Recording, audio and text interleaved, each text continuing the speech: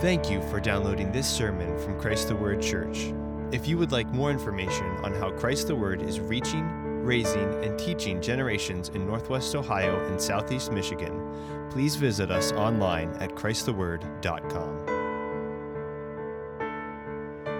Matthew 11, 1 through 19, the Word of God. Will you stand with me as we read it together?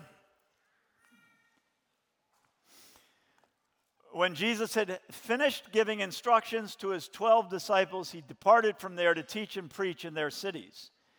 Now when John, while imprisoned, heard of the works of Christ, he sent word by his disciples and said to him, "Are you the expected one, or shall we look for someone else?" Jesus answered and said to them, "Go and report to John what you hear and see. The blind receive sight and the lame walk. The lepers are cleansed and the deaf hear. The dead are raised up, and the poor have the gospel preached to them.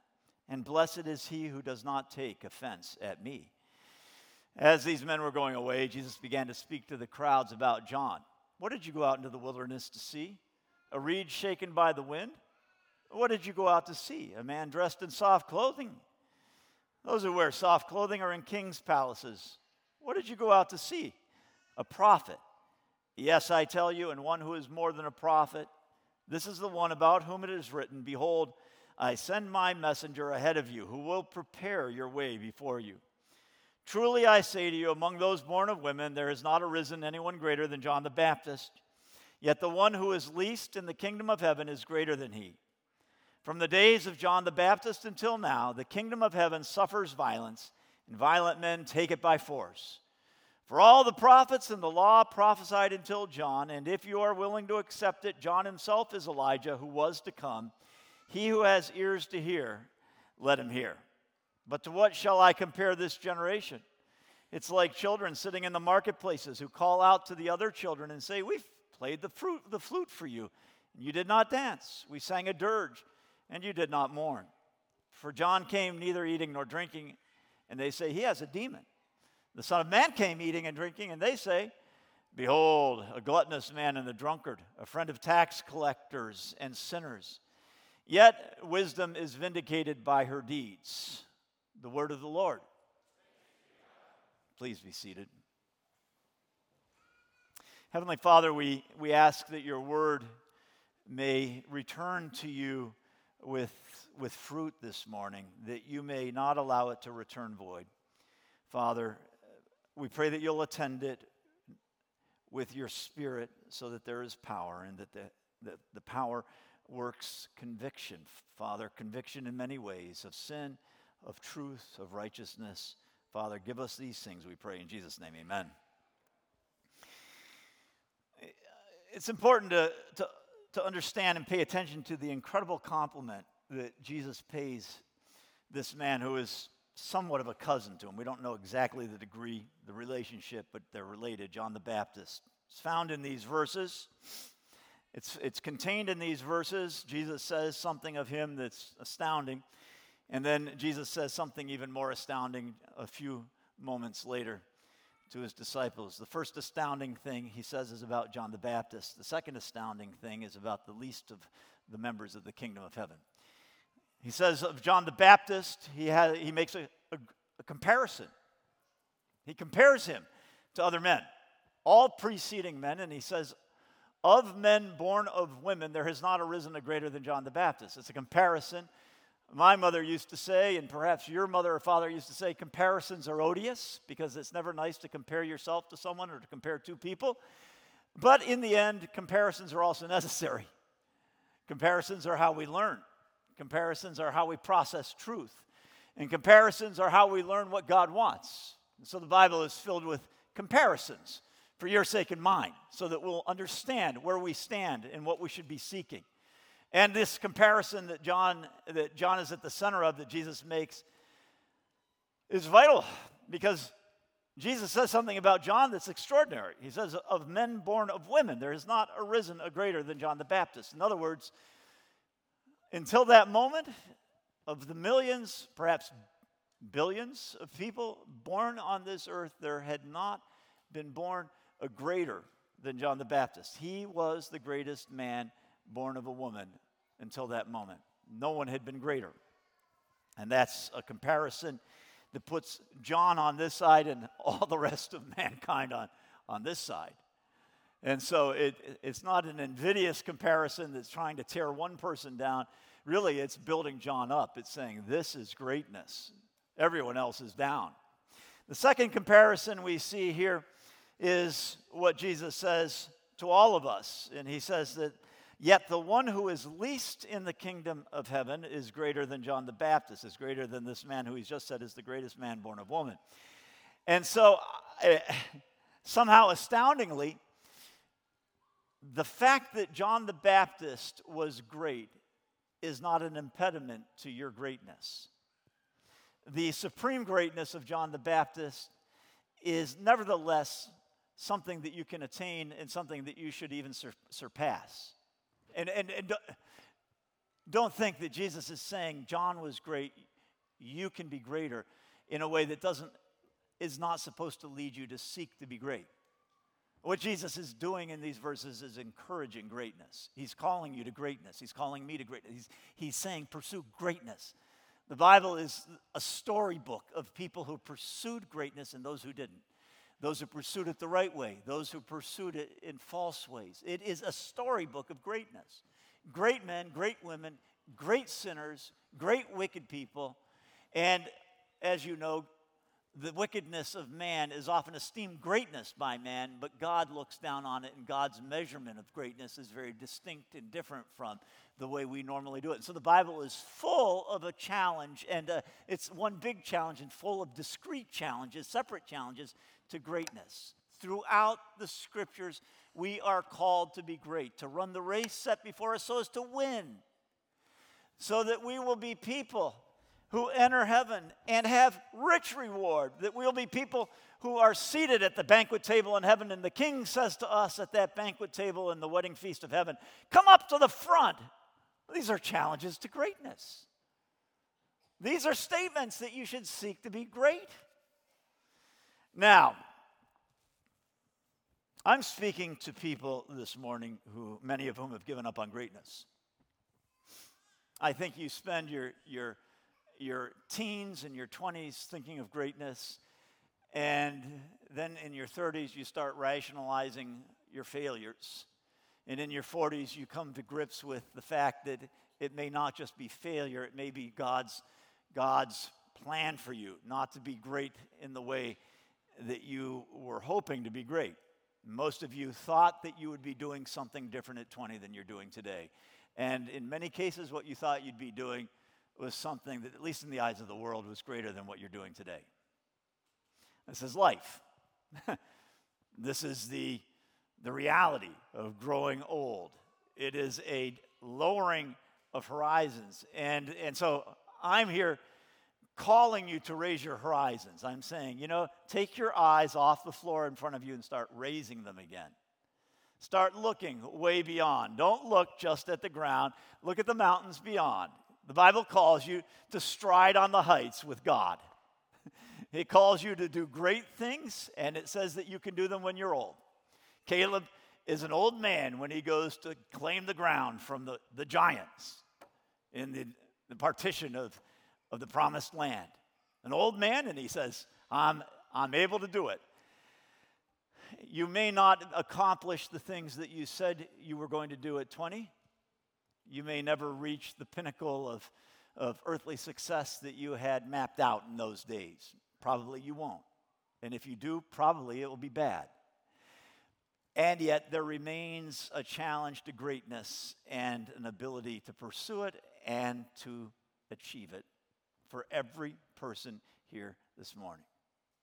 Look, there's a guy on a cross beside Jesus who was a wicked sinner, a terrible man. He may have gotten a lot of money and notoriety by his wicked sins, but he was dying for those sins. There was nothing great about him in God's economy and God's way of looking things as he died beside Jesus. Two of them.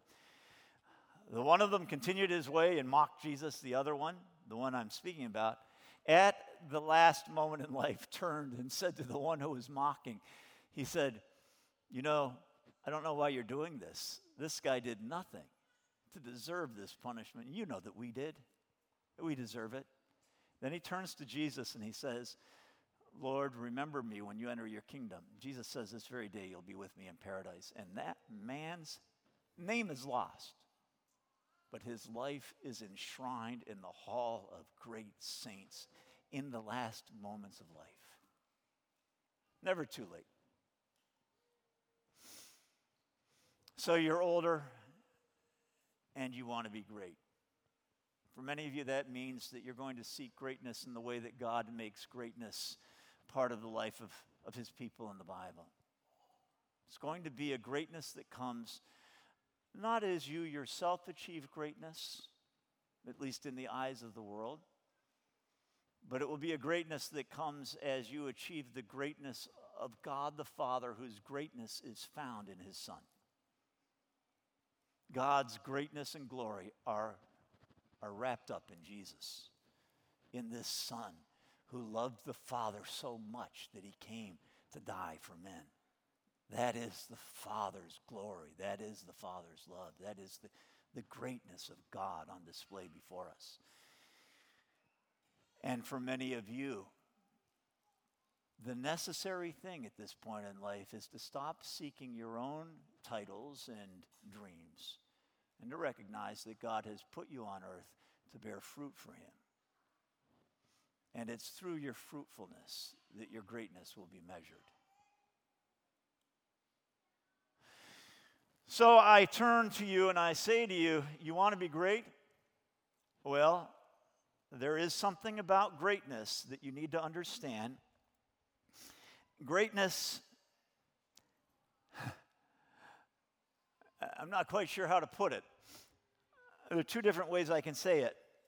Greatness is a product of critical mass, okay? That's the lesser way. But I want to introduce the idea to you by saying it this way. And then I want to talk more particularly about it. Greatness is often the product of critical mass. You have one great man or one great woman, and pretty soon you have two. And then you have three, and then you have a crowd of great people. Why do you think it was that David had his 30 mighty men and the three who were the chief of the mighty men? Well, it began with one mighty man, right?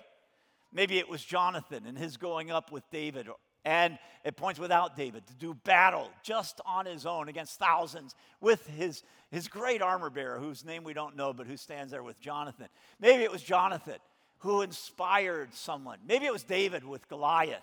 David going out against that great foe, taking his life in his hands as a little guy.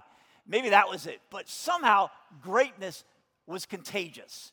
And then you had another one, and you had another one. And pretty soon you have 30 mighty men. And the chief of them is so-and-so, but they didn't attain to the three. And the Bible is clear that the three are even greater than all the rest of the 30. They're higher, and then the 30, and one of them is the chief of them. And you understand that there's hierarchy of greatness everywhere in the Bible.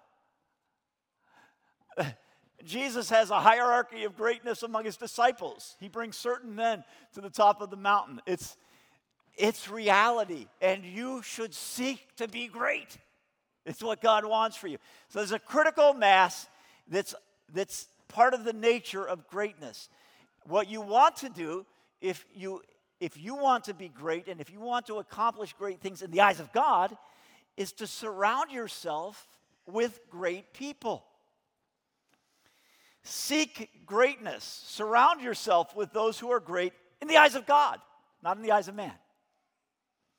Make sure that the people that come into your home are great in the eyes of God.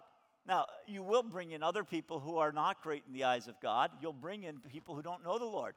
But make sure that you place before your children, by who you invite into your home, by the way that you open your home up to other Christians, you place before them great people. Great people. Not the wealthy people. They're not usually the great people. Not the people with the fancy titles. Neither are they usually the great people. Now, you understand that this is true. What does Jesus say to tell John? Tell him that the gospel is being preached to the wealthy? No, to the poor. All right, so I just want to be clear. It's not going to necessarily be the wealthy. It's not going to be the notable people, but the people of God who are great are in our midst, and they are available to you. Make sure they're in your home. Make sure that you have them in your home. Surround yourself with greatness. And remember, this is the point I was going to make when I said there's a critical mass to greatness.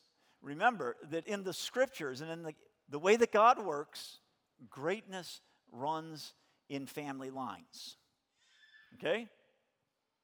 Now, you may say my family line is not one of greatness. Well, that may be true, but there is never a time when that pattern can't be broken. Abraham broke a pattern of idolatry. His father Terah worshiped the idols beyond the river, the Bible says. There was nothing great about Abraham's family line. But beginning with Abraham, greatness upon greatness, right? Do you notice that Mary and Elizabeth, Mary the mother of Jesus and Elizabeth the mother of John, are related to each other? We don't know exactly how, but the relationship is through the mothers. We're told that by Scripture. And it seems that Mary's descent, as well as Joseph's, is from David. I won't go into explanations of why we think this. But when the angel comes to Mary, he says, your son will be a son of his father David. And so that's not referring to Joseph there. It seems to be an indication that Mary is of David's line, of somehow royal blood. Now, that royal blood has somewhat diminished, and it's not ruling the nation any longer the way it once did. But what we understand is that Mary is a descendant of David. Elizabeth, who is related to Mary, has married into a son of Aaron.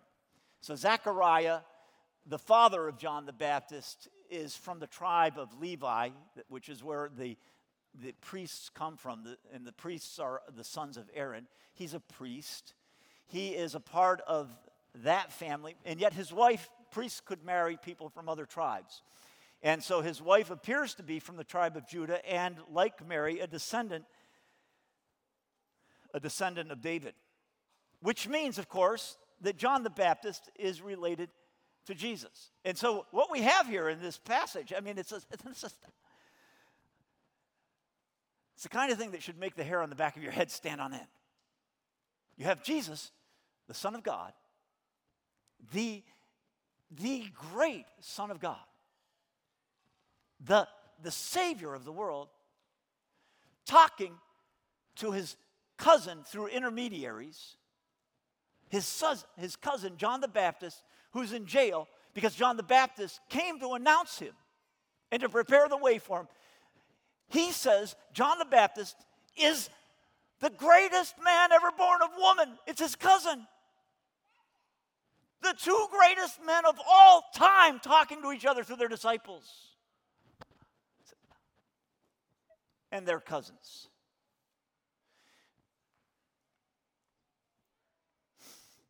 Parents, what is your goal for your family? What is your goal? Why are you raising these kids? Is there a purpose that they know? Are you calling them to something beyond getting an MD or having a good job? Or do your children know that you want something from them that is great in the eyes of God? Is it clear in your home that greatness in the eyes of God is the goal of your family? And if that's the case, are you willing to do what God called Abraham to do? When God comes to Abraham and is about to destroy Sodom and Gomorrah, and he tells him, I'm going to go down and talk to Lot and see what the story is in Sodom. The Lord says to Abraham, shall I hide from Abraham what I am about to do? Since Abraham will surely become a great and mighty nation, and in him all the nations of the earth will be blessed. For I have chosen him so that he may command his children and his household after him to keep the way of the Lord, by doing righteousness and justice, so that the Lord may bring upon Abraham what he has spoken about him. Are you commanding, you, chosen by God like Abraham, are you commanding your children to obey the Lord and be great? Are you commanding them? What are you expecting from your children? You'll get what you expect. Are you expecting sin? You'll get sin. Are you expecting worldly greatness? They'll pursue worldly greatness. Or are you commanding them to obey God and to keep his commandments by doing righteousness and justice on this earth? Are your eyes and the eyes of your family fixed on the baubles and the trinkles and the garbage that are all around us? Or are they fixed on something bigger? Is greatness the goal of your family? Do you command your children to be great? Do you expect things of them? I read a story the other day in the news about a guy who had been working with immigrants, with refugees, and he recalled in the early 2000s a group of Jewish refugees from, I believe it was Yemen, may have been Libya, who came to the United States. And so the group that was working with these refugees arranged jobs for them, fairly good paying factory jobs. And these Yemeni Jews responded to the NGO that was arranging these jobs for them, the helpers who were seeking to provide work for them. They said, no. The men said, we don't do that work. We don't do it. It was manual work. And they said, no, we don't do it. And it sounded presumptuous. They said, we are and have always been merchants. We don't do that work. And the person who was writing about it said that within a decade, every one of them had a thriving shop somewhere in New York City. This is the reality. Our children do what we call them to do. They do what we raise them to do. They do what we do. They do what we do. So where are your eyes? Let me add that if you're going to cultivate greatness in your children and in your life, because your greatness is measured by your children, just as Abraham's was, if you're going to cultivate greatness, then you have to cultivate love and joy in your home. There must be love and joy and not nastiness and ridicule and sarcasm. These things need to be cut out of your home, out of your life, and you need to adopt a different way of looking at life. If these have been your ways, you need to adopt a path of joy. If you're thought of as a grumpy guy, if your family sees you as a grouch and unhappy, you will not raise greatness. It's that simple. You won't. Grumpy guys raise grumpy men, and grumpy men are not children of faith. It's one of the beauties of Jesus. Jesus always seems to be happy. He always has time for people. And let me add that Jesus loves his cousin. The love he has for John the Baptist is so obvious in this passage. You go, they're cousins, but clearly Jesus loves this guy. You need to be raising a family where the kids love each other. If it's not one of the highest tests of what you're doing that your kids love each other or don't, then you don't know how to measure. Children need to love each other. Children that love each other are on the way to greatness. Families that have fun together and where the kids love each other, man, that's 80% of the battle. Do your children enjoy each other? Do they love each other? How can I illustrate it? Can I illustrate it by the Bible? Can I tell you that Mary and Martha were cousins? They were family members and they loved each other. What about David and Zeruiah? Remember the sons of Zeruiah who were his chief army men and helpers when he was a king? Zeruiah was a sister. He brought his sister's kids in. Joab was his nephew. What about the disciples? There are 12 disciples, right? Though 11 at the end who survive, and then Matthias is added to them. Do you realize that Peter and Andrew were brothers? That James and John were brothers? And that the second James and Thaddeus were brothers? That Mary and Martha were sisters? You find it all through the Bible. Brothers and sisters, mothers and fathers and children and cousins. So you say, well, I come from a line that doesn't have that kind of greatness. What am I to do? I understand. It can be intimidating. It can be discouraging if you look at others. But look what God has done for you. It begins somewhere. God began with Abraham, not because Abraham was great. God said, I chose the least of all people so that it would be obvious that I'm doing it. God chooses for greatness those who are willing to cooperate with him. It's funny. Those who teach their children to love God get children that love God. Now, God has to open their eyes. God has to call them, but God calls the children of those who love him. It's just reality. Do you seek the Lord? Are you raising sons of thunder? Are the lines of greatness descending through you, or beginning in you and descending down?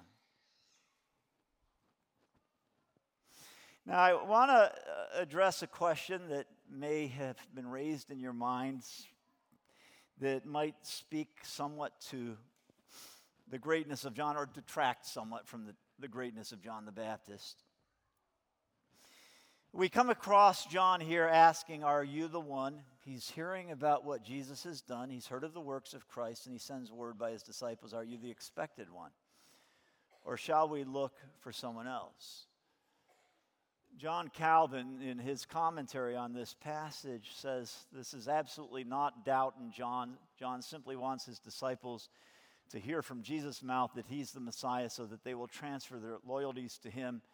And so, rather than telling his disciples himself that Jesus is the one, he sends them to Jesus to hear it from his lips, hoping that they will then be willing to leave him and follow Jesus. Now, I like this explanation in one respect. It's seeking to honor John. It's saying, no, John wasn't afraid. John was not questioning. But as honoring as it is of John, I think it's unsustainable and unnecessary. Unnecessary because greatness will often take actions which lead to and require such reassurance. But before we come to that, let me just say, John's disciples ask on John's behalf, are you the expected one, or should we look for someone else? Suggesting that there might be another Messiah. Can you imagine John the Baptist sending an insult like that if he didn't really wonder himself? I think this has to be John. I can't agree that this is a real question for John for a second reason. If it's just a means of getting his disciples to follow Jesus, it doesn't work. Jesus sends them back and they go. But finally, I can't agree with Calvin because the reality is that if you're going to be great, you're going to end up like John. Why is John where he is? What is going on in John's life? The Bible tells us that John the Baptist preached and preached and preached prior to Jesus and his public ministry being inaugurated. He preached and preached out in the wilderness of Judea. He baptized people, and when the Pharisees came to him, he said to them, who warned you to flee the wrath to come? He called them snakes. Who taught you, you sons of the devil? He was a bold man. He preached repentance. That was the good news. He preached it over and over again.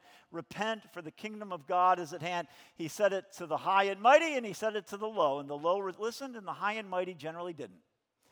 And he kept on saying, you need to repent about particular sins. He didn't just say it's some kind of general repentance, but he looked at people and said, you need to repent of this. And one of those people that he pointed his finger at and said, you need to repent, happened to be the king, Herod. Herod had taken his brother's wife, Herodias, and had brought her into his home and was living with her as though they were man and wife. And so the Bible tells us that John was saying, which indicates in the tense it's used in the Greek, that he had repeatedly been going to Herod and saying, this is wrong, you can't do this. And ultimately, what happened? Ultimately, because he stood for Jesus and he stood for God, and because he called out a lack of repentance in the high and the mighty, he got thrown in jail. And there in jail, he's hearing about Jesus, and he's hearing the things that Jesus speaks about here. He says, I came eating and drinking. John the Baptist came not eating and drinking, and you didn't like him. I came eating and drinking, hanging out with people, and I'm called a friend of sinners, and I'm called a son of Beelzebul, of Satan. Well, John is in prison, and he's hearing these things. He's hearing Jesus being accused of being a gluttonous man and a drunkard, a friend of tax collectors and sinners. And he had spent years preparing the way for Jesus by calling people to repentance. And he's going, what's going on, man? What's going on? Have I wasted my life? Have I been announcing Jesus? And really it's someone else. Can you imagine the kind of existential grief that this man must have at this point as he's hearing these things about Jesus that make him concerned? He's in jail because of this guy. He's been faithful. He's been preaching repentance. And now he's in prison. And let's be honest, he probably knows what lies ahead, as we know. We know because we have the scriptures. He knew because he's no fool that his life is forfeit and he's going to die and he's going to look like he preached and finally got slammed.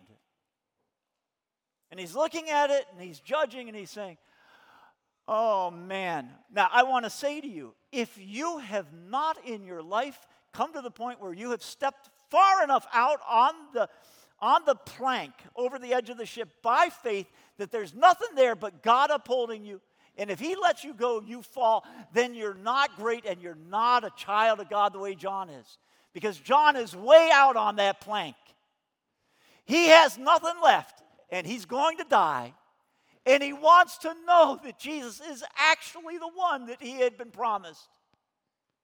He wants to know that Jesus is it. And I honor him for that, and so should you, right?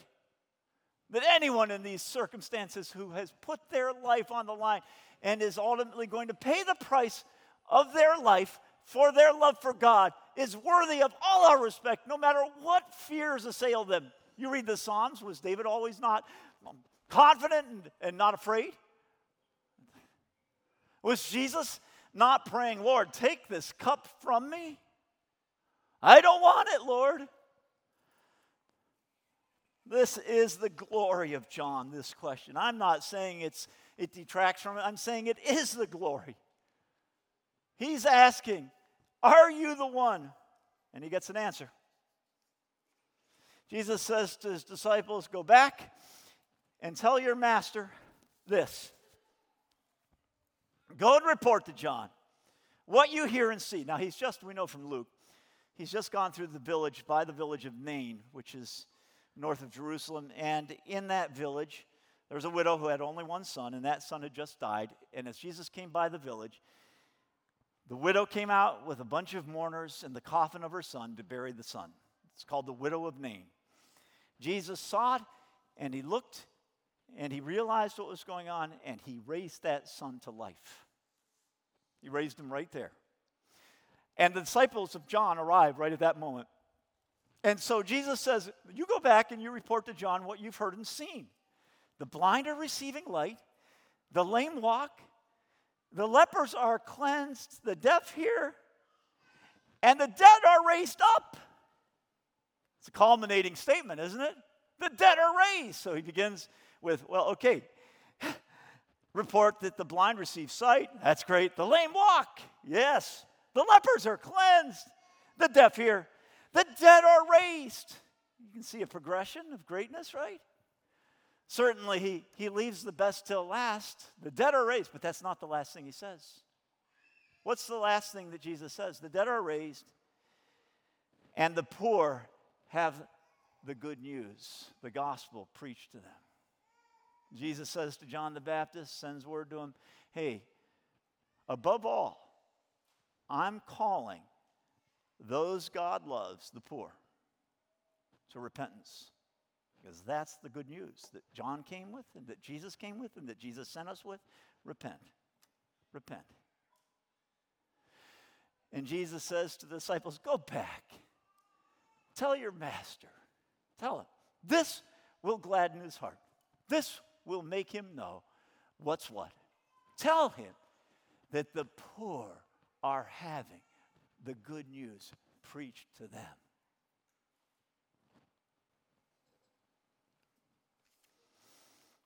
And I want to end with this. The poor are having the good news preached to them. The good news preached to those who have no good news. Jesus didn't come to heal the healthy. He didn't come to make righteous those who are already righteous. Jesus didn't come to give his gospel to the learned men or the wise men of the world. These are all things the Bible says. Not many of you were great. Not many of you were of significant renown. God chose you because you were poor and you looked to him. And Jesus warns about the dangers of all these other conditions and how they keep us from pursuing greatness because we think our money is our greatness, or our wisdom is our greatness, or our degrees, or our job, or our titles, or the esteem we're held in by other men. And Jesus says, no, don't trust those things. Greatness loves the poor. Greatness loves the poor. Greatness reaches out to the poor. It doesn't seek the rich. It doesn't want to be at the top of the table. It's willing to be with the poor at the bottom. This is greatness. Never forget that this was the greatness of Christ. It was the greatness of John the Baptist. It was the greatness of David, whose wife looked down on him and said, you scoundrel, you degenerate man, you're willing to look obnoxious and mean in the eyes of the servant girls. And David says, yeah, you're right. There are going to be people who look down on me, but by those servant girls, I'll be highly esteemed. Because Jesus loves the servants. David loved the servants. John loved the poor. Paul loved the poor. Is there a love for the unlovely, for the unhealthy, those whose bodies aren't perfect, for the poor, for those whose minds don't work right, for those who have less intelligence than you, less money, less looks? Is there a love for the poor in your life? Because it's essential to greatness. Essential. Tell John that the poor are having the gospel preached to them. The ultimate statement. Let's be great. Heavenly Father, we thank you for John the Baptist and the glory of his life.